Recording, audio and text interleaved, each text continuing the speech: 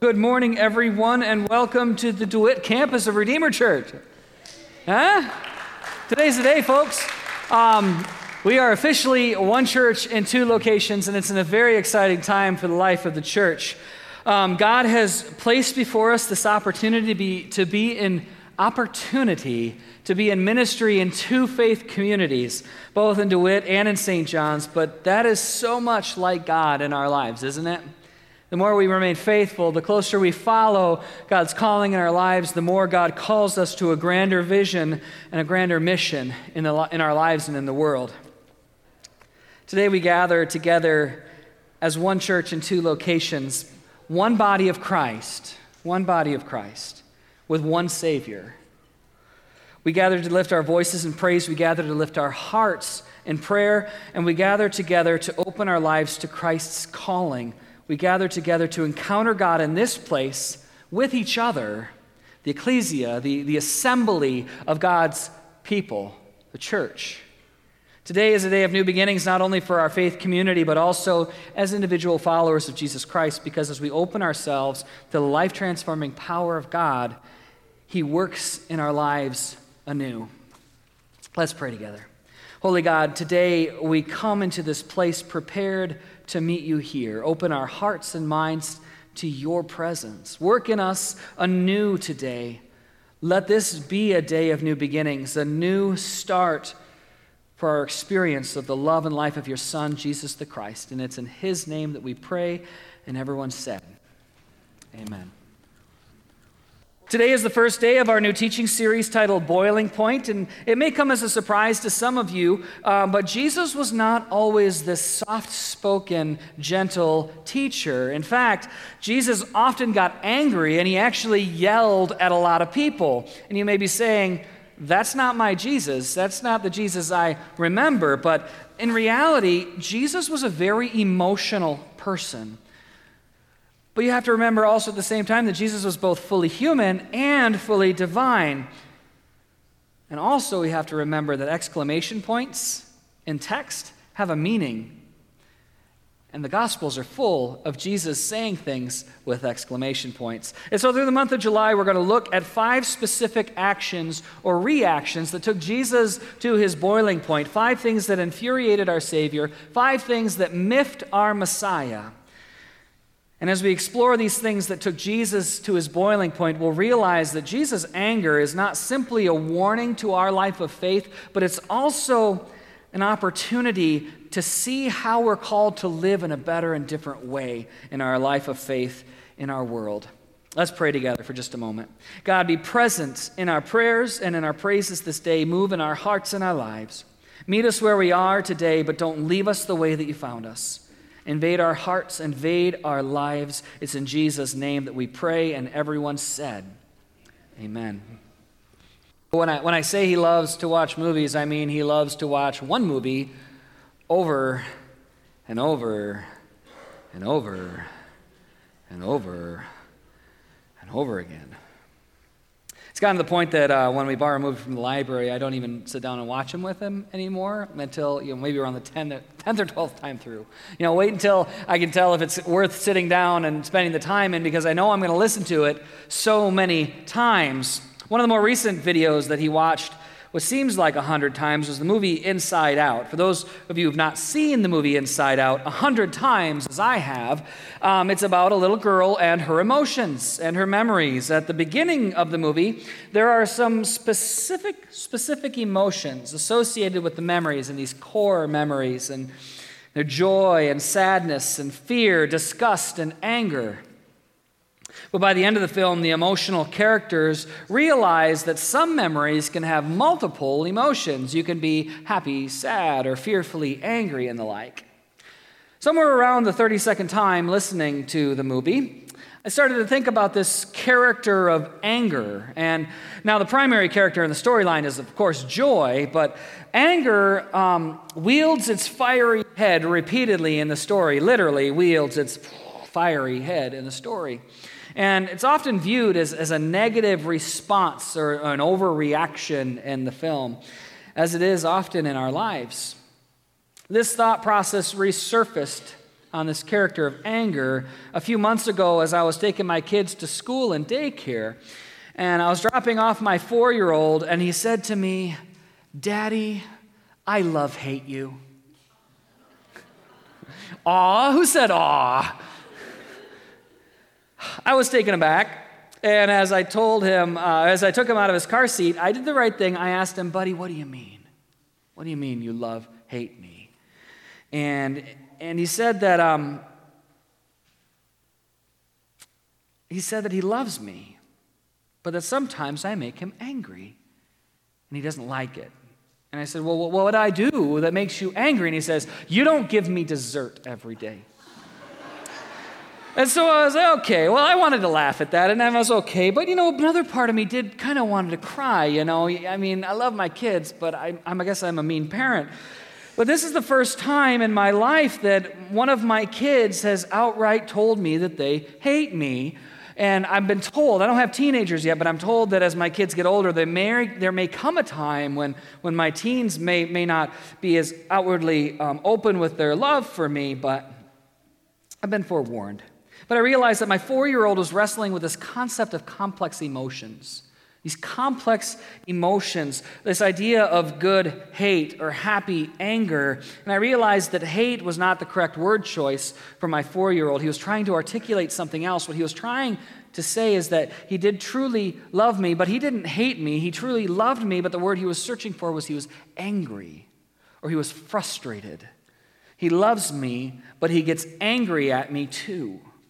He has a loving anger. Wow. It's pretty deep for a 4-year-old.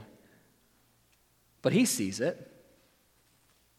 When I was a child, I remember my parents teaching me that anger and aggression were bad things. My parents were not pacifists in any way, shape, or form, but they taught me and my brothers that we needed to control our reactions to things. You don't want to be angry at people because anger leads to toxic relationships and emotional outbursts. If you're mad, you need to deal with those emotions. This is what I was taught. And there's nothing wrong with these lessons. I think they're correct, but I think there's more to this concept of anger. I really do. Paul says in Ephesians chapter 4, "And don't sin by letting anger control you. Don't let the sun go down while you're still angry, for anger gives a foothold to the devil." Now, Paul is, of course, quoting part of Psalm 4:4 that says, "Don't sin by letting anger control you. Think about it overnight and remain silent." You see, we all get angry. We all get angry at times in our lives, but do we get angry for the right reasons? Or is there even such a thing as a right reason for being angry? Is it okay to have loving anger? I get angry about a lot of things. I'll be honest, I do. I may smile, but sometimes I'm angry. It's like the Hulk thing, right? I'm always angry. I get angry when I go to Meijer and I have to wait too long at the self-checkout line. So if you see me waiting in line in Meijer by the self-checkout, might not be the best time to start a conversation. Those of you who golf with me on the golf league also know that I sometimes get a little angry when I shank a shot. Or my ball mysteriously vanishes from the fairway. I'm praying for you, whoever it was. But in all seriousness, have you ever wondered if anger was a good thing or a bad thing? Have you ever been angry about something and felt like it was the right expression? That something happened and you got angry and it was the correct response to the situation? In February of 1997, Walter Hansen published the article, "The Emotions of Jesus in Christianity Today." And in this article, Hansen said, and I quote, "The gospel writers paint their portraits of Jesus using a kaleidoscope of brilliant emotional colors. Jesus felt compassion. He was angry, indignant, and consumed with zeal. He was troubled, greatly distressed, very sorrowful, depressed, deeply moved and grieved. He sighed, he wept and sobbed, he groaned, he was in agony, he was surprised and amazed, he rejoiced very greatly and was full of joy, he greatly desired and he loved." In our quest to be more like Jesus, we often overlook his emotions. Jesus reveals what it means to be fully human and made in the image of God. His emotions reflect the image of God without any deficiency or distortion. I'm going to say that again. His emotions reflect the image of God without any deficiency or distortion. When we compare our own emotional lives to His, we become aware of our need for a transformation of our emotions so that we can be fully human as He is. End quote. Jesus was both fully human and fully divine. Jesus was a man without sin. That means that Jesus never sinned in the eyes of God. But repeatedly in Scripture, we find the gospel writers talking about Jesus getting angry. So today we're going to take a look at one of the things that miffed our Messiah. It is also something that frustrates many of us, myself included. One of the things that took Jesus to his boiling point was hypocrisy. The Gospels provide no shortage of illustrations on hypocrisy. The trick is not finding a place where Jesus gets mad at hypocrites. The challenge is slimming down the selection. Hypocrisy repeatedly took Jesus to his boiling point. Surprisingly enough, though, it was not the people that Jesus came to minister to that infuriated Jesus the most. Instead, it was the people who called themselves religious that lit the fire of Jesus' anger. In Mark chapter 2, Jesus says, I have come to call not those who think they are righteous, but those who know they are sinners. And so right from the beginning, Jesus is clear that his mission field is not the righteous people. It's not the righteous people. Instead, it's the people who are in need of God's saving grace. And this is a good thing because it is the religious people and the devout Jews that took Jesus from calm teacher to angry preacher. Jesus did not yell at the people he taught on the hillside. It was the people that gathered in the synagogues, the people who gathered in the worship spaces that sent our Savior's blood a-boiling. Let me share a brief encounter that Jesus had in the synagogue with religious people to demonstrate what I mean. And so Mark, from Luke 13, one Sabbath day, as Jesus was teaching in a synagogue, he saw a woman who had been crippled by an evil spirit. She had been bent double for 18 years and was unable to stand straight. When Jesus saw her, he called her over and said, Dear woman, you are healed of your sickness. There was an exclamation point. I wasn't yelling at you. It's in there. And then he touched her, and instantly she could stand up straight. How she praised God. Right away, we see Jesus' mission field. A woman at the synagogue who was crippled by an evil spirit. But don't get too hung up on this evil spirit talk. At this time, mental illness, physical defects, and a variety of other issues were believed to be connected to evil spirits. Whether it was a demon or a defect, it doesn't really matter. What matters is that Jesus healed her, and the leader of the synagogue was upset because of what Jesus did. And so the encounter goes on. But the leader in charge of the synagogue was indignant that Jesus had healed her on the Sabbath day. There are 6 days a week for work, he said to the crowd. Come on those days to be healed, but not on the Sabbath. Understand that the leader of the synagogue was not a bad person. The religious leaders of the time get a really bad rap, but he wasn't a bad person. The religious leader of his time was responsible for overseeing the synagogue and to be the local interpreter of the law of Moses, the law that said you shouldn't work on the Sabbath. If you worked on the Sabbath, you didn't honor God, and you were breaking one of the 10 commandments, and this was a really big deal. If you remember, a few months ago, we did a mini-series on Sabbath keeping and how important it was to keep the Sabbath, because honoring the Sabbath was in line with not committing murder and not stealing and not worshiping false gods. This was a big deal. The leader of the synagogue was genuinely upset that Jesus broke the Sabbath laws. He healed this woman on a Sabbath day. In his defense, he even offered the people a solution. Here's a way you can get healed and honor the Sabbath. Come on a different day of the week for your healing, and then keep the Sabbath holy.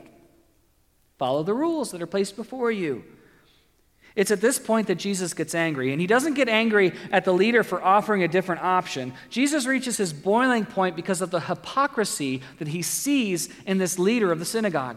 And so it goes on, and he goes on like this, "But the Lord replied, 'You hypocrites!' Exclamation point. 'Each of you works on the Sabbath day!' Exclamation point. 'Don't you untie your own ox and your donkey from its stall on the Sabbath day and lead it out for water? This dear woman, a daughter of Abraham, has been held in bondage by Satan for 18 years. Isn't it right that she be released even on the Sabbath?'" Upward inflection because it's a question mark. My English teacher would be proud. "This shamed his enemies, but all the people rejoiced at the wonderful things he did." Sometimes we forget that exclamation points actually mean and indicate emotion and loudness of the speaker. Jesus is yelling at the synagogue leader, and he is emotionally upset. Jesus is angry at this two-faced double standard, because double standards took Jesus to his boiling point. Jesus was not upset about the specific Sabbath law at this point. Jesus was not upset about the leader telling the people to come back on a different day for healing. Jesus was not even as angry about being called out on the Sabbath law. Jesus was upset because the person that called him out didn't practice what they preached. It's as though Jesus is saying, "You have the gall to tell me not to heal on the Sabbath because it breaks the Sabbath law when you break the Sabbath law every week. Unacceptable." Jesus is telling the religious leader that you can't tell someone that they're not honoring God in a specific way when you don't truly honor God in that way. It would be similar to me telling you not to eat donuts because they'll make you fat while I'm eating a donut. Maybe not the right analogy, because the synagogue leader was actually talking about a fundamental concept of the spiritual reality of the current religious culture. The Ten Commandments were a pivotal part of the culture. So let me put it in kind of a more modern context to illustrate, because Jesus is calling out a synagogue leader, not the worshipers.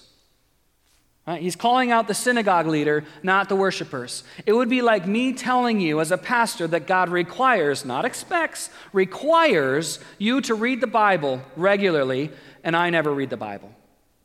It would be like me teaching you as a pastor that tithing is an essential spiritual practice, but not tithe myself. It would be like me saying that small group life is an important spiritual practice for your nature and nurture as a disciple of Jesus Christ, but not be in a small group myself. It would be like teaching you an expectation of our faith and not living it out in my own life. It would be me expecting a specific standard from you that I don't expect from myself. When Jesus saw the leader of the synagogue, it took Jesus to his boiling point. Hypocrisy, double standards, the epitome of do as I say, but not as I do. Double standards took Jesus to his boiling point. But this is not the only time that Jesus got after the religious people of his day. Repeatedly, he called them hypocrites. And Matthew 23 gives us a gruesome reality of Jesus' anger at the religious leaders and their hypocrisy. Matthew 23, starting in verse 1, "Then Jesus said to the crowds and to his disciples," he's talking to the crowds and his disciples now, "The teachers of religious law and the Pharisees are the official interpreters of the law of Moses, so practice and obey whatever they tell you, but don't follow their example. For they don't practice what they teach. They crush people with unbearable religious demands and never lift a finger to ease the burden. Everything they do is for show. On their arms, they wear extra wide prayer boxes with scripture verses inside. They wear robes with extra long tassels. They love to sit at the head tables of banquets and in the seats of honor of the synagogues. They love to receive the respectful greetings as they walk in the marketplaces, and they love to be called rabbi. That was not a slip. I intentionally said that. Jesus continues his thought process of double standards, of hypocrisy. However, this time he's talking to the crowd of disciples and followers. Instead of yelling at the religious leaders, he's talking to the people, and he's not angry yet. Instead, he's telling the people what is wrong with the religious leaders.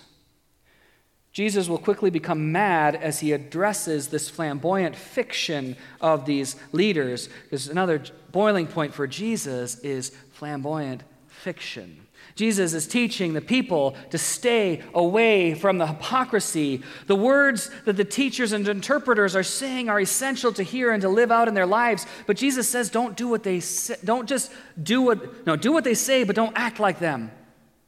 They live lies of flamboyant fiction. Everything they do is for show. Listen to them, but don't model your lives after them, because they are living a lie. Jesus goes on to talk about the other ways that they live a lie. And Jesus begins to call out the religious leaders in Matthew 23. Again, we find the exclamation points all over the place as Jesus reaches his boiling point, and he starts to get emotional, and he starts to get loud, and he starts to yell about these religious leaders. He shouts, "What sorrow awaits you, teachers of religious law, and you Pharisees, hypocrites!" Exclamation point. 6 times. 6 times. In short succession, Jesus calls out the teachers and religious leaders. Jesus has reached his boiling point again. Then Jesus paints a picture of their spiritual lives. It's not a pretty picture at all, but it's a real picture of what Jesus sees as he looks at the hypocrisy of the people who call themselves faithful followers of God. "What sorrow awaits you, teachers of religious law, you Pharisees, hypocrites!" Exclamation point. "For you are like whitewashed tombs." Whitewashed tombs. Get an image. Whitewashed tombs. Beautiful on the outside, but filled on the inside with dead people's bones and all sorts of impurity. Outwardly, you look like righteous people, but inwardly, your hearts are filled with hypocrisy and lawlessness. Let this settle in for just a minute. Jesus is mad. His anger and frustration come through in his words, but so does his love for us.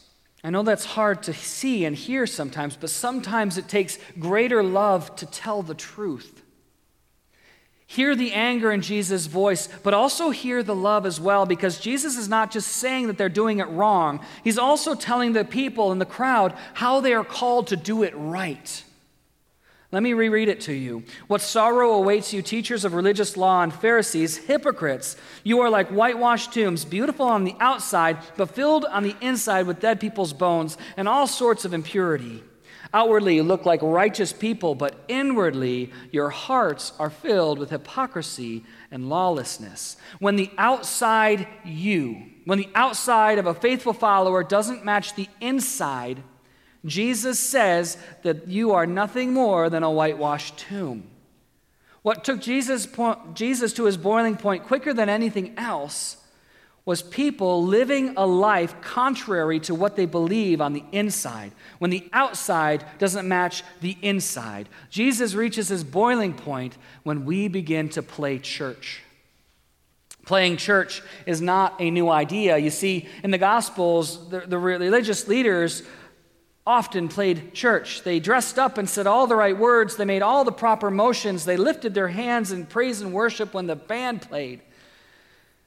But they were whitewashed tombs. It was all a facade. It was a fake outward expression of faith. Who they were on the inside was something else entirely. Jesus called them hypocrites. Over and over again, Jesus called out the religious leaders, the religious people who lived fake lives of faith. Maybe a better analogy for our culture today is the walking dead, alive on the outside, but dead on the inside. Hypocrisy took Jesus to his boiling point, and Jesus got angry about his hypocrisy, and he called people out on it. And there's a lesson to be learned in this, because it's one thing to know what made Jesus mad, but it's another thing to take what you know and use that information to better your own faith life. So now that we know that hypocrisy took Jesus to his boiling point, how do we remove hypocrisy from our own lives? Because the last thing we want to hear from our Savior is, "You are a whitewashed tomb," right? Most of you know that I've had a diverse background. I've been in the military, I've been an industrial worker, I've been a public school teacher, but a crucial part of my life, pre-Pastor Tim and post-Pastor Tim, that I've lived through is developing this thing that I like to call a transparent faith. What it means is that my faith is transparent. What you see on the outside is what I am on the inside. Sometimes, as many of you know, I may be a little rough around the edges, but that's because I'm a work in progress too. But when it comes to my faith life, I am intentionally all about glass walls and not brick walls. Who I am, because if who I am on the outside doesn't match who I am on the inside, I'm in big trouble, and people see right through the facade. They can see right through it. And you can fool some of the people some of the time, but you can't fool God. God knows who you are in your heart, even if you try to hide it from the world. My point is, I want to share with you just for a moment one of the verses that is most important to my personal life of faith, something that has helped me reconcile the hypocrisy in my life. And that scripture that I want to share with you is just a couple of verses, and it comes from the Epistle of James, chapter 1. And James says this, "But don't just listen to God's word. You must do what it says. Otherwise, you are only fooling yourselves. For if you listen to the word and don't obey it, it's like glancing at your face in a mirror. You see yourself, walk away, and forget what you look like." This is one of my key verses in my life. The man in the mirror is what I like to call it. If you talk the talk, but you don't walk the walk, then you're only fooling yourself. If you know what to do but choose not to do it, or if you hear God calling you to choose to be something or to follow him in a specific way and you choose not to, it's like you look in the mirror and you see the presented image and you walk away and you forget who you are. What this passage is saying is that the outward face that you think you are showing the world is not the reality of who you are. The outward face that you present is not the reality of who you are. I have breaking news for you. The wonderful family that you show people on Facebook, everyone knows that's not the real family. Because we only put the good stuff out front for everyone to see. We don't show the reality of who we are. Because that's what we do. The same is true in our life of faith. When our inward faith doesn't match our outward presentation, we're in trouble. Hypocrisy took Jesus to his boiling point. Whitewashed tombs is what he called those of us who are faithful followers who find a discrepancy between what our inside is and what our outside presentation is. But there's hope for all of us hypocrites, because we are all hypocrites at some point in our lives. And that hope is that we have a choice, that we can choose to be transparent in our faith. Choose transparent faith in your life. Tear down the brick walls and replace them with glass. It's not as hard as you might think. All it requires is for us to begin to align our internal beliefs with our external presentation and expression of our faith. Ask yourself, what is it that God wants from you? What is it that you believe that God desires from your life and calling? What does it look like to be a faithful follower? And then examine how you live your life. Do they match? If not, then you can choose a transparent faith. If you believe, as I do, that God expects us to live our lives in the world with a different standard, placing God first and not ourselves, but live as though you're the center of the universe, there's a dissonance there. Easy solution. Easy to say, hard for some of us to do. Start putting God first in a few things. If you believe, as I do, that God expects us to continually grow in our faith through engaging with Scripture, prayer, and small group life, but choose to not read your Bible regularly, pray, or be involved in a group of some kind, then there's a dissonance there and an easy solution. Dust off your Bible, start reading it, pray a little bit in your life, and form or join a life group. I could go on and on with all of the different things that you could do. But the point is, if what you believe on the inside doesn't match what you live out on the outside, there's a dissonance there. and choose glass instead. And let your inner self shine through to the outer world. Let people see the real you. Let people see your real faith. And I know the danger, because I live it myself. When the real me comes out, sometimes I'm too blunt. Sometimes I offend people.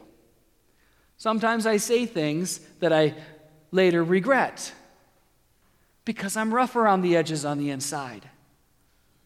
But I'm authentically me, and I'm transparent, and what you see on the outside is what you see on the inside, because that's who I am. And that's the face we want to show the world. Because even if we're rough on the outside, we're not hypocrites. And if we're not hypocrites, we're not whitewashed tombs. Because here's the key to this whole thing. The place that you really grow in your life of faith is in here, in your heart. It doesn't matter what you do on the outside. It's all about what you are on the inside. You don't grow by actions that demonstrate something that's not connected to an inner truth. Growth starts on the inside. And if you're not transparent between who you are on the inside and what you show on the outside, then you're not going to actually grow in your faith. And that's something that I think we're all striving for. We're all striving to grow. We're all striving to be what God has called us to be, what Christ has loved us to be. Does who you are on the inside match who you are on the outside? It's a deep question. Do you live a transparent faith in the world? What would it look like if you lived transparently and who you were on the inside was what people saw on the outside? Let's pray. God, we come before you today knowing full well that sometimes we have been nothing more than whitewashed tombs. We have been hypocrites and have failed to display our true faith on the outside. Lord, we know that with you there is always hope. There's always grace and there's always mercy. Give us the strength and the courage to tear down the brick walls of our lives and to replace them with transparency. Let our inside faith in you be visible on the outside. Let your Son Jesus' anger never fall on us as we strive to live out the faith in you that we claim. It is in his name, Jesus' name, that we pray, and everyone said, Amen.